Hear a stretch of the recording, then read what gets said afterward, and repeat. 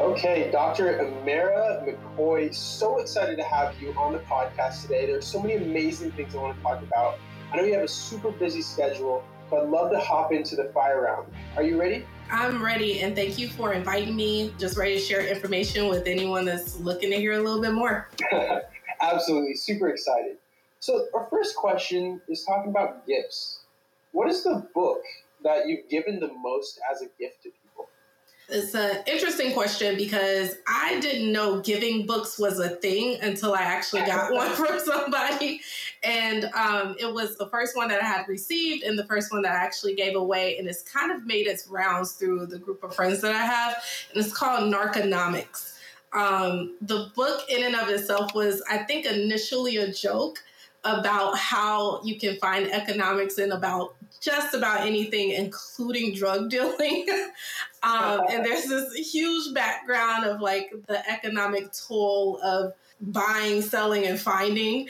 And it taught me quite a bit about going into the industry I'm in now, which I'm sure we'll get to, really finding my niche and my clientele. There's always a buyer and there's always a seller. I love that. Economics, such an important topic to know and understand. Now, I want to talk about failure. This is something we've all seen, we've all had happen to ourselves. Do you ever have any failures that turned out to be a great success for you or help you get closer to what you're doing now? Yes, I would say everything to some extent has been a failure and a success for me because it has evolved into the business that I have today.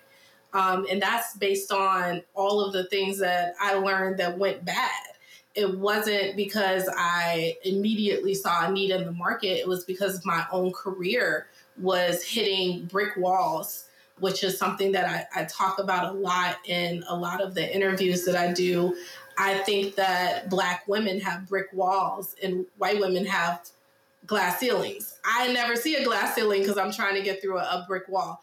So it's a completely different setup for how my career went in comparison to some people that had very similar backgrounds, very similar education.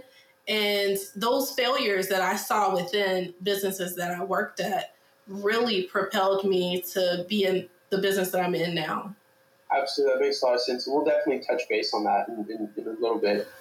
Now, I wanted to have kind of a fun question.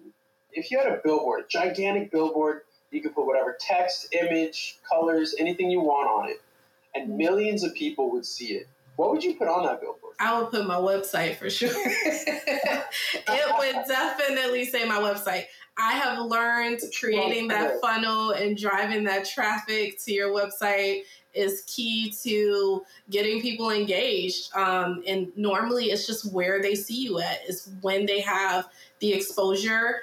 It's a lot of people that do the same thing. It's just a matter of getting in front of the people that need the service. And if I can build that curiosity and bring them to a website that gives them some things to read and some things to click on, then that is exactly what I would put on that board. Love it. I love it.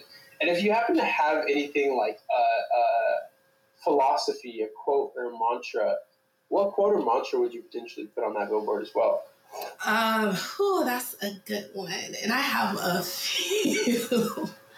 I think my favorite one would be change is not related in time and space. And that just means that what we're doing right now in the spaces that we're in right now will not have an immediate impact until later. And so you cannot, stop what you're doing because you don't see immediate results. It does take time. And you may not see it right where you're at. You might not see it in the company that you're in. You might not see it in the city that you're in. But that impact will eventually, that energy will travel somewhere and end up somewhere, and you'll see that change. I love that so much. And it's true. Everything's an amalgamation of effort over time and gets you to where you are. Mm-hmm. I want to talk a little bit about unusual habits or something. Do you happen to have anything that you've been obsessing over lately? I think I have been obsessing over really finding the latest research out there that's relevant to the pandemic. there are a lot of researchers and a lot of research that happens throughout the year, but it's really hard to get funding for research. So with the funding being in the space that it is, the delay of actually having research happen that is really recent and relevant to what we're going through is few and far between. There's just not enough money and enough big independent research companies that are looking at personalities today and how people are, working from home and how that's impacting their physical, mental, emotional health. Whether it's good or bad, what are the goods and bads that come out of it? Because I'm a writer, I really rely on research and seek out research daily is probably something that people have no idea about me. But that is what I'm doing every night while someone's watching TV. I'm scrolling through research. I love that. That's so fantastic. To just hear that ambition, that drive, and that innate curiosity is fantastic. And well, I see a future partnership between us already with some work from home diversity projects. Yeah. So you might have to keep that in the back pocket. All good fun. Moving forward, in the last 5 years, do you happen to have a belief, a behavior, or even a habit that's most improved your life? Going to sleep. I had a really bad habit of working all hours of the night to a point where there was very little sleep happening in my life. And I started to see that come out in different ways, especially if someone didn't have my attention or a project didn't have my attention, my boredom and my tiredness would take over quickly. Whereas I, have learned now that if I get enough sleep, even if I'm bored, I can give you all of my attention. So as an entrepreneur, I think the first couple of years, you have to sacrifice sleep in order to get things done. But as you settle into your job, you should definitely be able to get a good night's sleep. If you've gone too many years and you still haven't gotten a good night's sleep, it's probably not for you because you're not expanding your business enough to give yourself relief. I love that so much. And with that understanding of, hey, you got to pay yourself first in a way. And that could be the physical, mental, even financial, to be able to get you closer to feeling restored and where you need to be. I love that so much. It's so important. So many entrepreneurs fail to do that. Yep. Last two questions of this fire round. In the last 5 years, what have you become better at saying no to? I've become better at saying no to projects that are not aligned with what I personally am passionate about. And that may be a result of not needing to take every project. So I do see that being, an argument. But I will say that saying no to things I'm not passionate about opens doors for opportunities where I am passionate. Even if I can't see that door right away, I am not tied to things that I don't feel that I'm learning from or don't feel that I'll be impactful with. So that's a big part, I think, now of my business in regards to really honing into what I love to do. And of course, hiring people that love to do parts that I don't love to do. I think that's still important, but I personally had to let a lot of things go and outsource a lot of things and begin to really focus my energy on the parts of consulting and coaching and classes that I love. Absolutely. That makes a lot of sense. And I definitely want to dive a little bit deeper into that. And I know I said the last two questions, but one more for fun. We'll make it the bonus question. What's some of the best coaching advice that you think would be helpful for some of the listeners today to hear? Do you happen to have any advice? Yes, actually, believe it or not, even as a coach, you do need some coaching yourself. And I am in a coaching program. And I have a coach that I work with. Actually, just spoke to her yesterday. I would say the best advice or the best thing she's given me is the pieces that were a large gap for me. I was not a good salesperson.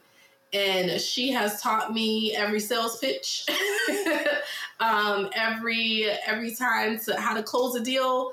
I would say the best piece of advice she gave me was really how to not give away the sauce.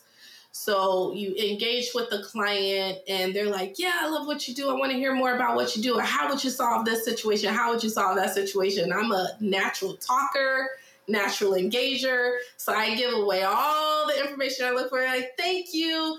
Greatly appreciate it. Bye-bye. Well, there goes my money out the door. They just got the answer. They're implementing it themselves and they're off on their way. So I've learned to say, I could really help you in that space, and let me send you a proposal on what I think you may need. And it's high level enough where you want to continue that conversation, opposed to let me solve for you. I love that so much. Those are all really great points. And honestly, I think it's worth talking about this in the main part of the podcast afterward, because that is so amazing. Last question. When you're feeling overwhelmed or, you're unfocused, just having a day where things are just a little scattered, how do you pull yourself back? How do you grab that focus and bring yourself back into to accomplish whatever goals or tasks that are in front of you? Sometimes it just is a matter of taking a break, and whether that means a drive or a luncheon or coffee outside of your house or outside of your office. That break gives you the mental capacity to come back renewed. Is part of general psychology.